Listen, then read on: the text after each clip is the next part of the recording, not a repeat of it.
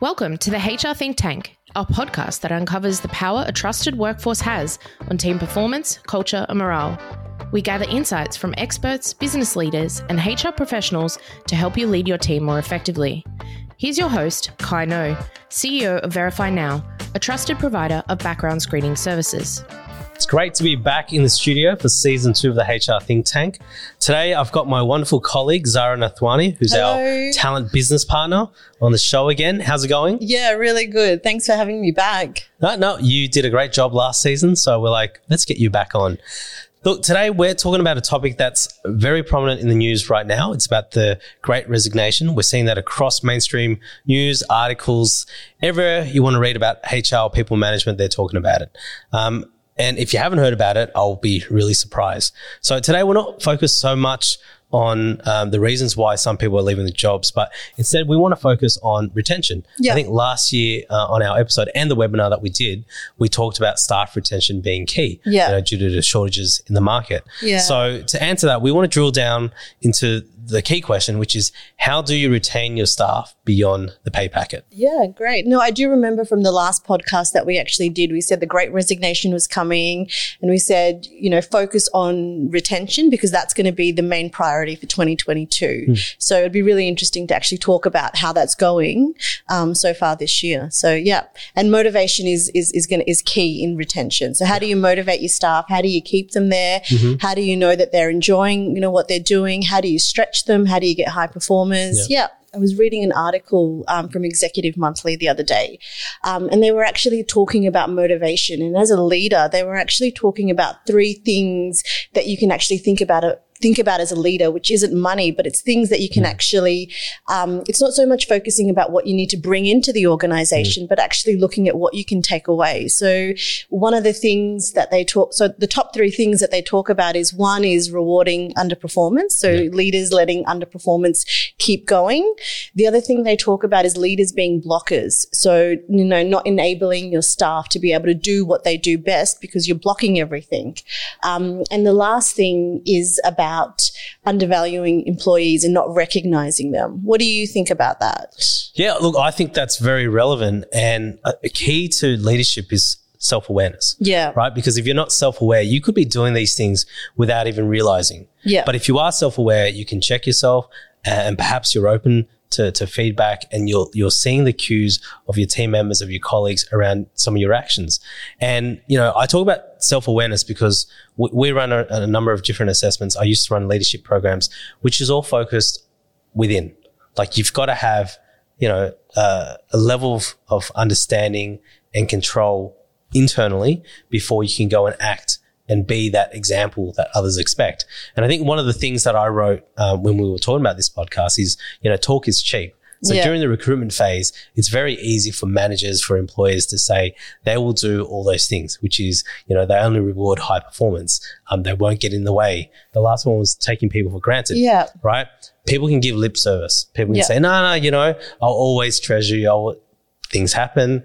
And then if it's not in your DNA, if it's not a habit that you practice on a regular basis, it's very easy to say these things and not actually do any of these things. So it's important that you lead by example and you practice these habits every day. Yeah. As the boss, as the CEO, as the leader of the business, I think most people will respect the boss if they lead from the front. Yeah. I know in some situations you will lead from the back, and that's because you're letting people grow and learn. Yeah. But generally, in terms of the good company culture and talking about those 3 things that we just discussed, you've got to lead from the front. Yeah. Right. And so let's talk about this a little bit more, which is the first one, rewarding incompetence or underperformance. Yeah.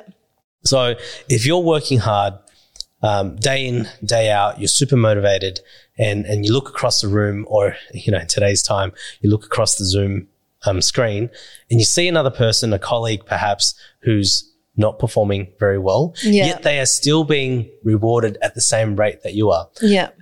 They're still getting the same opportunities as you. Perhaps, it's a little bit of you not getting the same opportunities that you thought you deserve and you do deserve.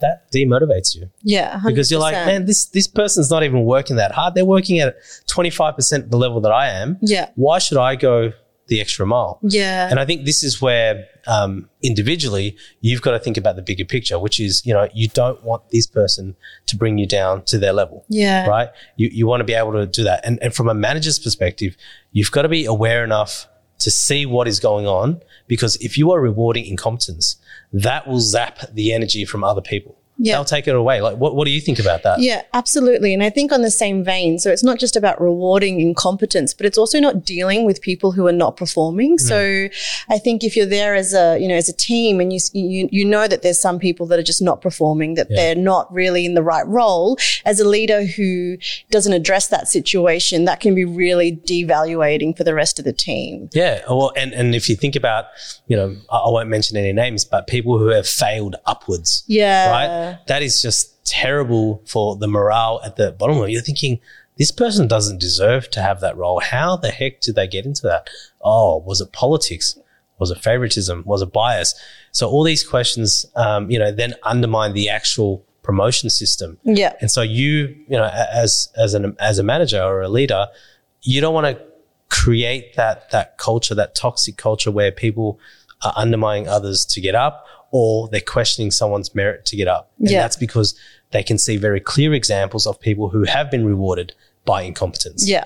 Yeah. So that was the first one. And then I think the second one that we talked about is, taking people for granted. Yeah. So I think in our company, we're very people focused. That's the nature of our work. I think that's just part of our company values. Yeah.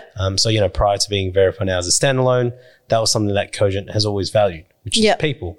And that's what attracted me to the role. So how do you do this? I mean, how do you make sure that people aren't taken for granted? Yeah. Well, what do you think? I was just thinking about what we did in our own team meeting the other day. Yeah. I really liked that. I'm not sure if you want to share that, but actually, getting people to call out some of the highlights and getting them to talk about some of the achievements that they've had in the last 12 months. That really gives everybody a voice and an opportunity to talk about some of the things that they're proud of. And it gives you an opportunity to sort of sing your own praises. So giving people that opportunity. We were talking just before about the Harvard Business Review, about the 3 questions that you can ask. Did you want to talk about that now? Because I think that's a really it's a really practical way of valuing employees just by asking 3 simple questions. Do you want to bring that up? And I think you can ask this in your performance review. Yeah. You can ask this, as part of your staff engagement survey. Yeah. So talking about the resignation, this is, the HBR article, and it's the first one. It's from the editor. Headline is An Antidote to the Great Resignation. And he said, part of the process, to measure how people feel about the organization, whether they're passionate and engaged, he says you've got to ask 3 questions, right? The first one is, was I excited to work every day last week? Right, I'm not going to ask you that, but I know the answer is yes. That's the first question. First question. Second one is, did I have a chance to use my strengths every day? Yeah. And then last one is, at work, do I get a chance to do what I'm good at and something I love? Yeah. Right? I think there are 3 key questions that every manager or employee's got to ask their people.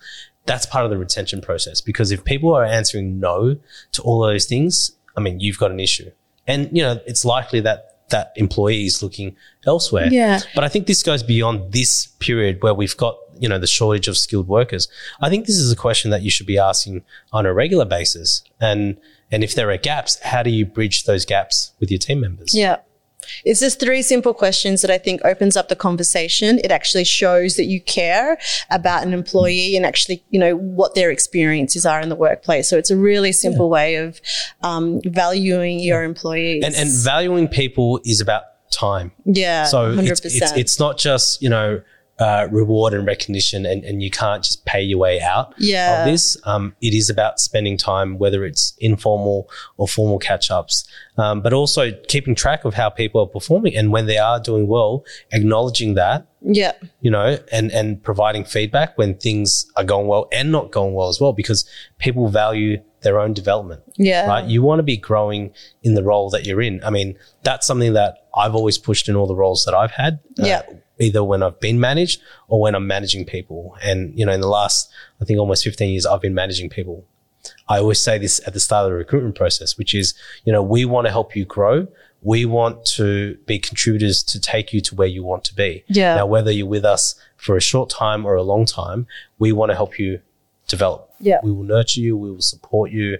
We'll do what we can to help you get to where you want to go next, wherever that is. Sometimes people don't know. Sometimes people do. You know, and I know this is sort of going off track, but that conversation or that line that you just said is really goes a long way in an interview setting as well. So letting people know that, you know, you're valuing them for who they are, and you might come into this organization for a short time or a long time, and you know, whatever that is, you're gonna grow, you're gonna learn something, and then you're gonna have an extra bag of skills you can add onto your CV so that you can move on to the next thing, and that is a huge motivator for people.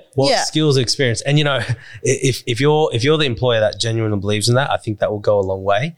If you've got some work on and you set that expectation there, but when the person comes in, it's not met, you know, there's going to be some frustration. 100%. You need to be congruent with that. So it needs to be really like and the last, to be able to show that. So Zara, the last one that we talked about in terms of this article you mentioned is getting in the way of people doing their jobs. Yeah. You know, and sometimes you do it with the best of intentions, and sometimes it's your own habits. You know, if you're the type that's a micromanager, you might be doing it for the reasons that you think are good reasons, but if you don't communicate that with others, I think this is why we do some of the team building and some of the psychometrics we do up front, is to discuss leadership, communication styles, so people understand and there isn't, you know, room for moderation or compromise. But you've got to understand that, you know, you spent the hard effort recruiting someone who is skilled,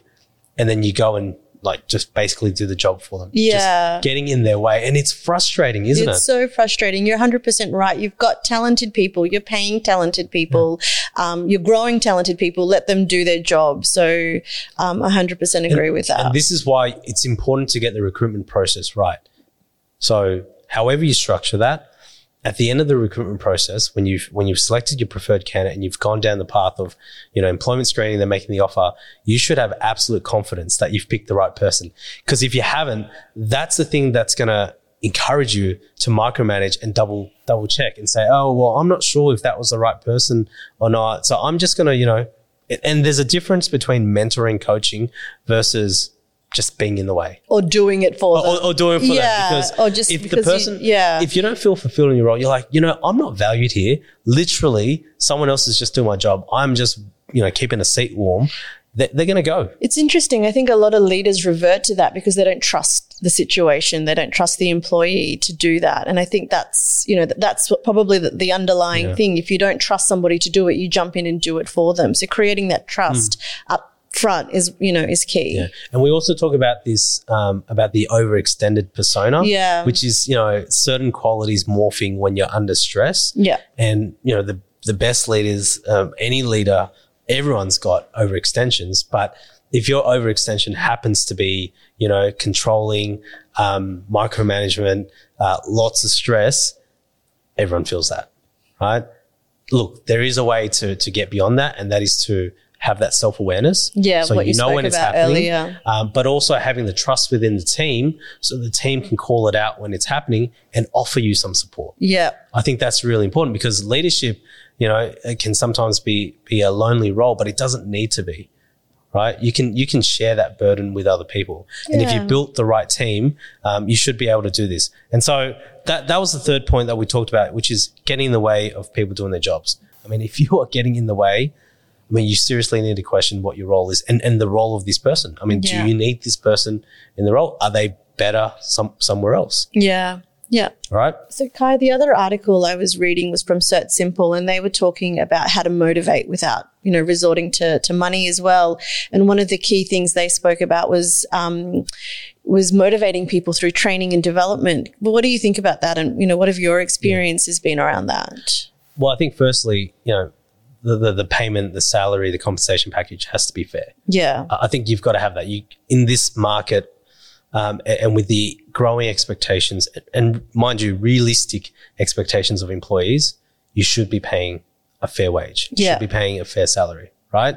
So let's already agree on that. From a training side, it's more than just about the course. It's about the path that you're you've agreed with, you've worked with the employee to put them on. Yeah. Right? Is this the journey that they want to go on? Where do they want to go in their career? You've got to ask these questions, I think, early on as part of the recruitment process. Yeah.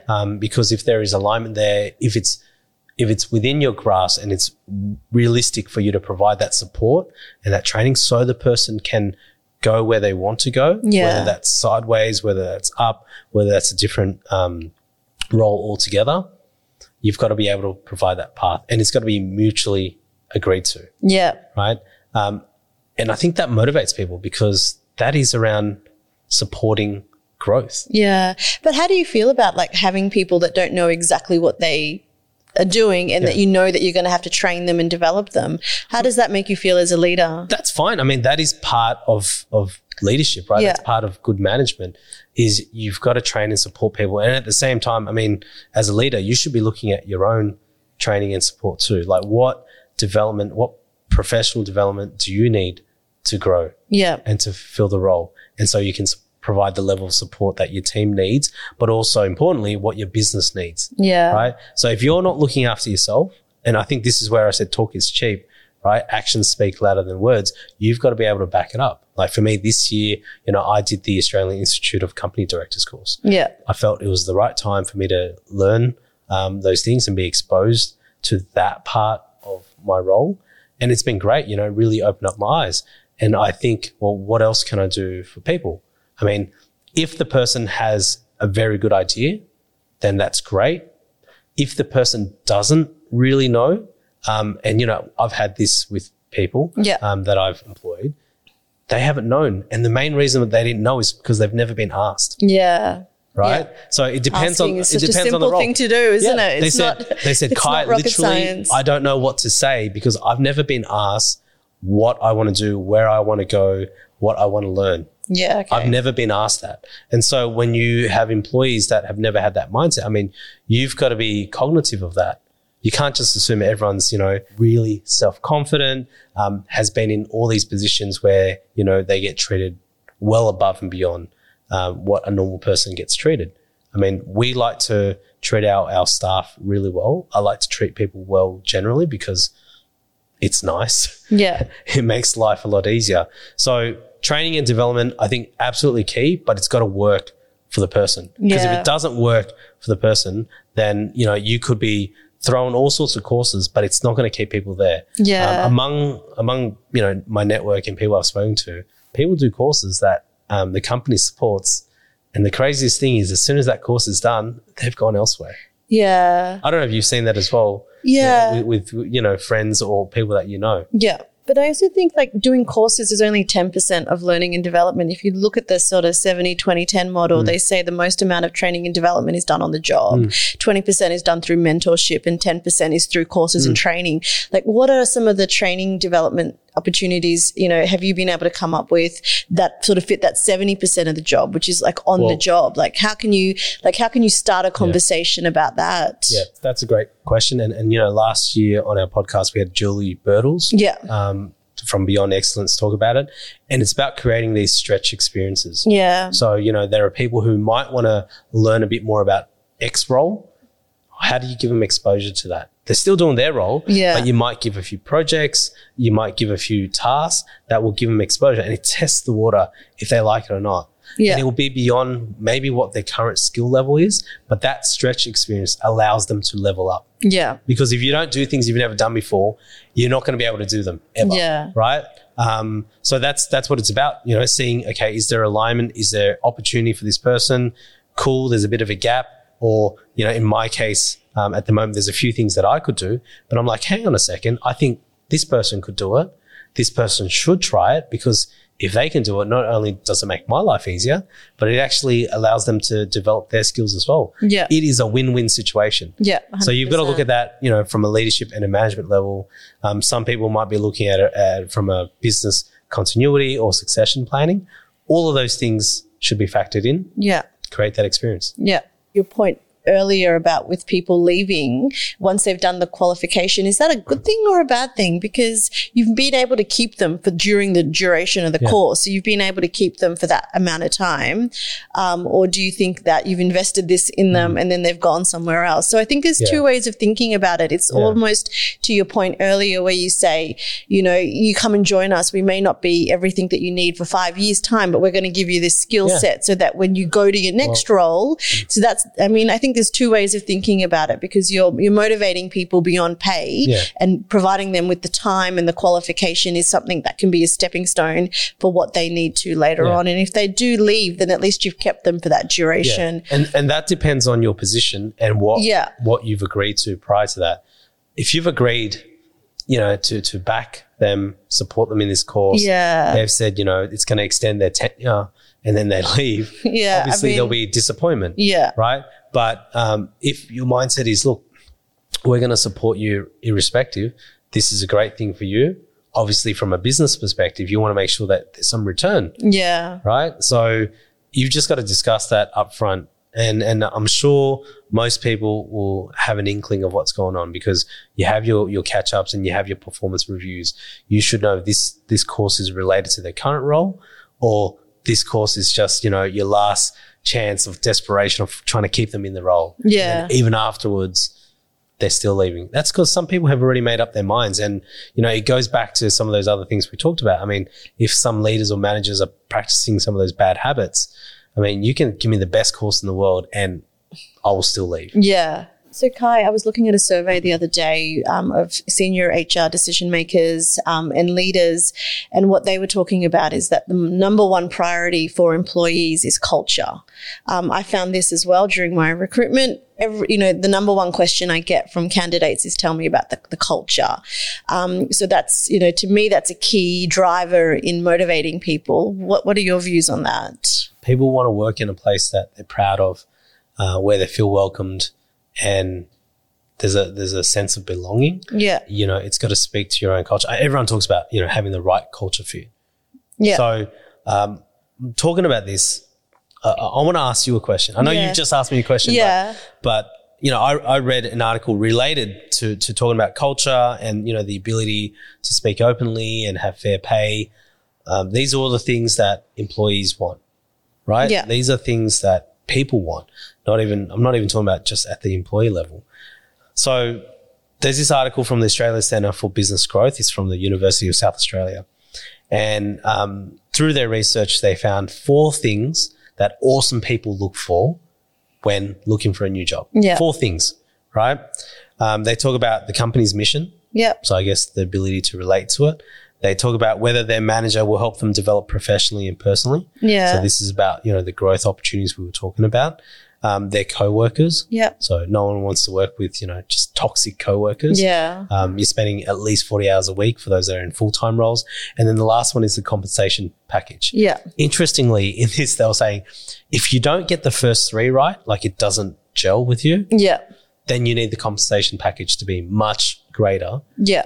To obviously offset for the lack of those other things. Yeah. And, you know, some people are in the position to do that. They're like, you know, I don't care about the mission.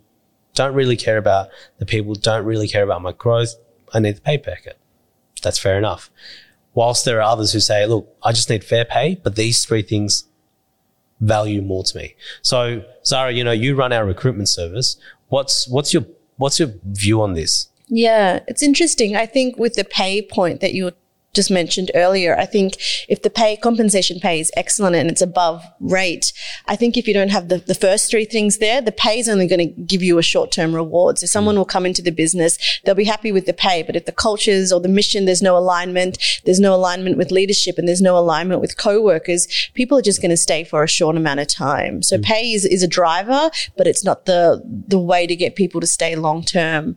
If I think about the 4 categories that you just spoke about, for me, what resonates the most is the leader. You know, I was recently, my husband was recently looking for a role, and we sat down and we worked out what was going to be the most important thing for him when interviewing and what to pick. And he said, I'm going to pick the leader that I resonate with the most, because the leader is the one that's going to help me progress. It's going to be the one that gives me opportunities.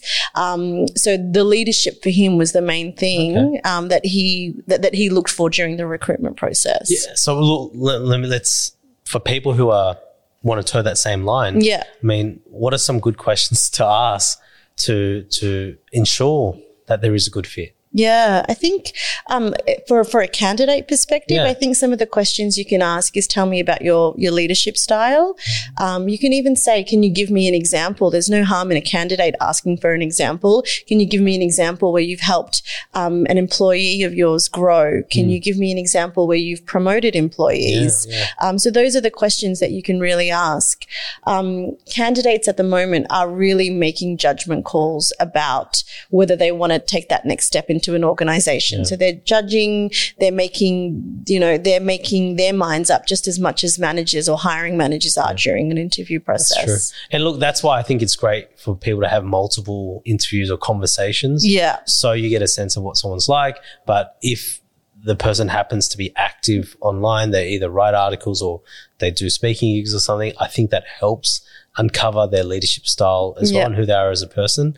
But, you know, I would hate for someone to pick because of a leader or like one leader as they get in, that person leaves. Yeah. I mean, that would just, you know, not be fun if that was one of your main drivers. I think that's why they picked. It's really interesting. It's very common. I think it's happened to me in a few different roles I've joined. And literally within the first month, the person who hired me has decided to leave. It's happened to me a few times. Yeah. So it is not uncommon, but it can be the biggest demotivator when you step into a new business, is you've picked a leader and then they've decided to move on. Well, hopefully the replacement they have is equally as good, if not better.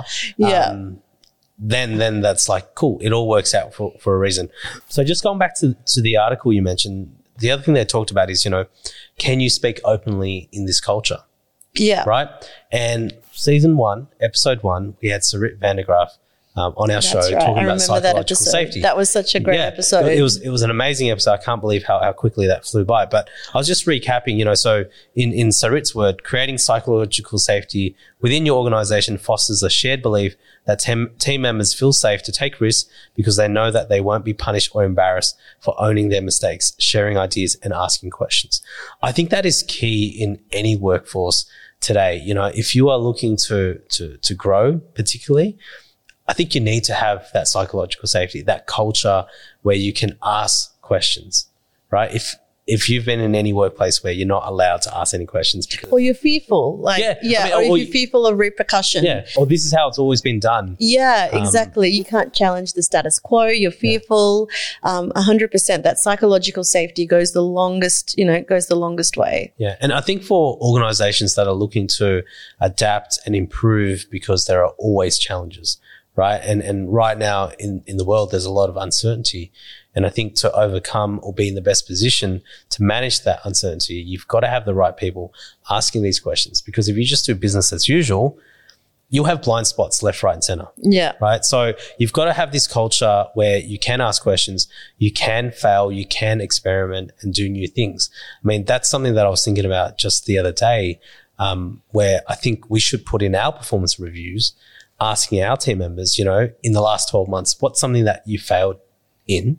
And what did you learn about it? Because we ask about the successes, right? Yeah. But we don't talk about the failures as much. And it's okay to fail. I mean, when I ask that question for myself, I'm like, wow, I have had a number of failures, you know, nothing catastrophic, but certainly failures that I didn't like, but I absolutely learned from them. Yeah, I think that's really key. I always talk about leadership as well, and that leaders are allowed to fail, and it's not about failing, but it's about the steps that you take afterwards. So being able to recognize what you've learned, being insightful in terms of some of the behaviors that you've experienced as well. But it's about how you pick yourself up afterwards and then apply it to that next task or that next thing that you need to tackle. Yeah, because failure can create resilience. You're correct. If done right, And if you apply those lessons, it does create resilience, not only for the person, but for the team. Yeah. You know? Yeah. So the only other thing I was going to add, I was just reading that a lot of people are scared of failure because that imposter syndrome comes in. So people, once they failed, they think that, oh my God, everyone's going to think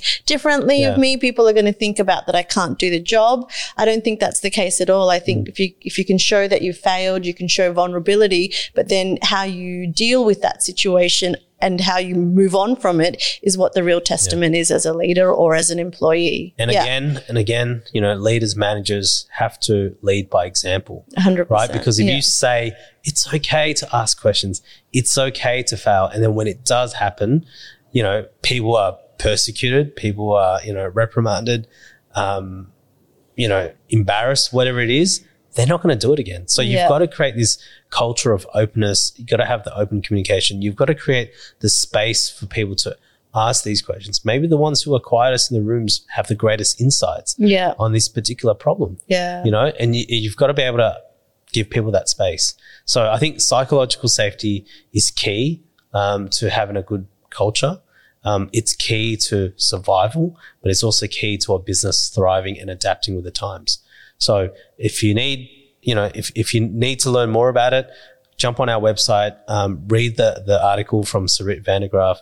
I mean, it was very insightful, or you can listen to the podcast episode once again. As a leader of our business, how have you used employment screening to create, I guess, a high trust environment, but then also create a high performing team? You know, what value have you seen from your own personal experiences and the team that we've created with Verify Now? Yeah. Well, for us, it's a bit unique because, you know, we have the platform, we run the platform, we run this service. And I'm a big believer in, you know, you've got to use your own products. Yeah. Right. Because if you use your own products, you know what works, you know what needs improvement, and you can make changes to it.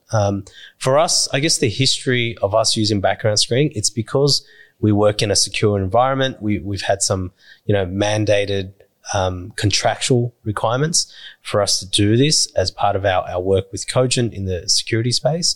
And so we inherited some of these requirements, right? But we went beyond.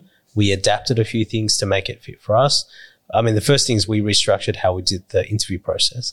We wanted to make sure that there were multiple stages, there were earlier conversations to really get to know people. We reframed our questions in terms of less about skills, because we can do that through the skills assessment, and more around, you know, cultural fit, but also aspirations and attitudes. And then we put in the background screening is to validate those things. Yeah. You know, so when someone says they've got these qualifications, it's to validate that.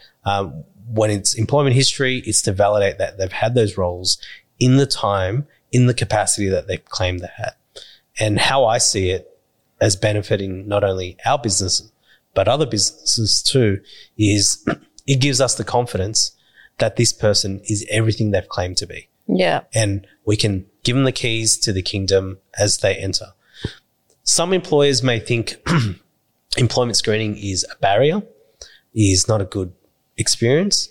But I don't feel it that way. And I think a lot of our clients will say the same thing. I think all of our clients will say the same thing. Going through our process gives them confidence. Yeah. And on the flip side, I've heard this anecdotally from our employees, but also our clients' employees. Having employment screening shows the employee that you care, shows that you are willing to invest in the team fit, right? And you're ensuring that everyone that comes on the team is appropriately qualified, experienced, and will contribute to the team in a positive manner. So when you've got someone coming in, you're not second guessing them. You're like, nope, they've gone through the same process that I've gone through. It's a rigorous process. We're looking after quality. We're trying to get quality. If they don't meet it, they wouldn't have got through the process. So that gives your team members the confidence that this person's also good. And so your team then gives this person rope, right? Rather than them coming in and saying, that doesn't look right. I don't reckon they can do this, and undermined every step of the way. I mean, that kills the experience. That kills your new employee experience from an onboarding perspective. But that can also create like a toxic culture, right? If you've got people consistently undermining, employing appropriate recruitment processes and background screening should help alleviate those. Should put your team at a good level, a base level of trust where they can get in, do the job, get to know each other, at a personal level, but with the confidence that this person has the right skills, right experience, and they're going to be a net contributor. Yeah. That's what you want. When I first came into the business, Kai, one of the things that I was really, I think was revolutionary for me was when we started doing reference checks. And for our own team, I remember you said, I don't use reference checks to make a decision of whether we hire somebody or not. I've already made up my mind. And their experiences in the past, my view on reference checks is how do I take the employee to the next level. I know warts and all about how they've performed previously, and I need to know how I can develop them, stretch them, and keep motivating them. So I really liked how we use references. It's not about making decisions. It's actually about knowing everything about the employee, and so that we can grow them and stretch them and bring out the best of them in our team. Because hopefully through your thorough recruitment process, you know that they're the right fit. Now you're just trying to say, well, how can I help this person more? Yeah. How can I help them grow? And, that is the thing that, I've done with all of our team members is we get the reference checks in, but I look at the reference and I go, okay, what are the points of interest? What are the points of concern? Points of interest, how can I grow the person? Points of concern, okay, maybe there's a few areas that need development. Why? Yeah. And how? How can I help the person? And there's great insights from the previous supervisors or managers. Yeah. They will give you insights at the level that you're looking for. Obviously, you communicate these things with your team member too, because it's a collaborative effort, right? But using the information to then accelerate the person's learning journey or onboarding journey. And that's why I think employment screening works for the recruitment process is it helps. It becomes an enabler basically for trust building rather than, it's going to take too long. I mean, our goal at the moment is to reduce those turnaround times so people can make those hiring decisions quicker. Yeah, 100%. Okay, so I guess we're heading to the end of this episode and it's a little bit different because it's a Verify Now episode. Normally, I'm the one asking these questions of our guests. Zara, you've already been a guest on the show and you've already done the Fast Five. This season, we've had a bit of a refresher on some of our questions. And so I'm going to hand over this iPad to you to ask me these questions. Oh, okay. And it's the first time that I've had to respond. Okay. So, it's an exclusive thing. Oh, it's an exclusive. Okay, great. Thank you. All right. So you're going to do the Fast Five. Yeah. All right. Yeah, let's make it happen. Are you ready to roll? Yep. Okay, Kai, what was your first job and why did you get it? Okay, so my first job was working at a fish and chip shop in Parramatta, Westfield. And the reason why I got the job was in 3 months' time, I had my year 10 formal. Coming from the background that I came from, I didn't own a suit. I didn't have the money to buy a suit. So I got a job selling fish and chips and the rest is history. And what's something that's interesting that's not on your CV? Well, for those that know me, they'll probably know this, but I don't put on my CV. But I used to be a performer. I used to be a breakdancer. And I actually attribute a lot of my public communication, team management down to those experiences. Through breakdancing, I learned a lot of things. Like I call it breaking usually. I wouldn't normally say breakdancing, but I learned so many things from it and it opened so many doors for me. So I'm forever grateful. Can I still do it? I know you're thinking that. I was going to ask that. When's the episode where we get a demo? No, look, I can still do it. Not at the level that I used to do it when I was a teenager. So I can't ask you to spin on your head here. No. I think that will cut the episode short if I tried to do that. But that is something that's on my not on my CV. And what's something you learned about leadership and working on a team that you would want to teach your younger self? For me, I think it would be listening and just giving people that space to walk into, to either ask a question or to make a comment. I'm extroverted by nature. And so often I'm, jumping in and speaking and not being patient enough to give people the time to respond. I was very quick to judge, I guess, when I was younger, thinking, oh, well, this person's not smart enough and not, quick enough. That's why they're quiet. When in reality, they might have amazing insights and their style of communication is to take a step back, absorb it, and then step forward. So for me, it's about creating that space for people to step forward and also being comfortable with silence while people take that time. Provide a highlight from working in a trusted team. Wow. Look, I've had a few. I've had a number, so it's hard to pick just one. But I think if I had to really think of a standout moment, because I think it's encapsulated in this particular moment. So we were delivering the second dialogue for the Australia-Vietnam Leadership Dialogue. It was the first time that we had actually run it in Vietnam. So my team and I, it was a remote team. We had people across Australia and Vietnam, never met in person, right? But we'd been working on this project for the last year. And we're in this hotel room in Hanoi together. We've flown everyone together. There was, almost 15 of us. And these are volunteers. Everyone has volunteered their time over the last year to plan this leadership project.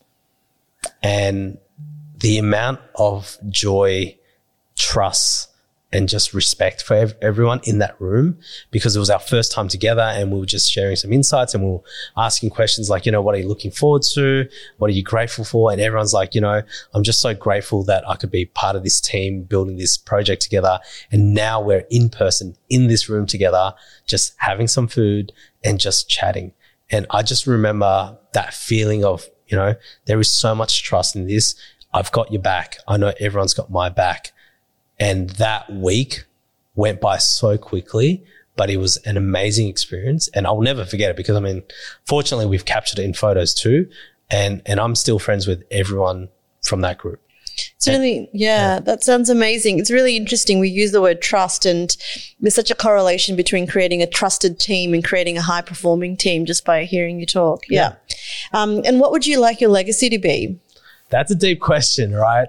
When I think about Verify Now, there's a few tangents I can go on. When I think about me as a person, life, I think it's about creating fun, but I also like connecting people. I like creating opportunities for people to be what they are.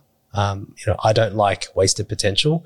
So if there is capacity for me to help bring others up, I think that's been my history. Or my legacy is bringing people up, whether that's, through economic means or through education means or through other opportunities. I think that's what I want my legacy to be. So I always try to have an impact through whatever role I have, whether it's for commercial or non-commercial reasons. All right. Well, you've answered the fast five. Yeah. You're done. Thank you. And look, now I know what's in store for the rest of our guests asking these questions. But Zara, thanks for coming on the show and talking with me and just sharing some of your insights. It's been really interesting. I think this is something that we want to do a little bit more this year, is to, produce a little bit more content for our audience and also for our clients and customers, just to see where they can improve, provide tips that will help them manage their people, and hopefully from a leadership perspective, inspire others to lead well. So thank you. No, and I'll catch you next time. Yeah, thank you. Thanks for listening today. We had Zara and myself on the show talking about the Great Resignation and what employers can do to retain their quality staff. Did you like the topic that we discussed today? Are there any topics that you're interested in? If you'd like to know more, reach out. You can connect with Zara and myself on LinkedIn. Thanks for listening to the HR Think Tank with Kai No. If you enjoyed this episode, please subscribe and share our podcast with your network. Check out the show notes for any resources mentioned in today's episode, or visit the Verify Now website for more information.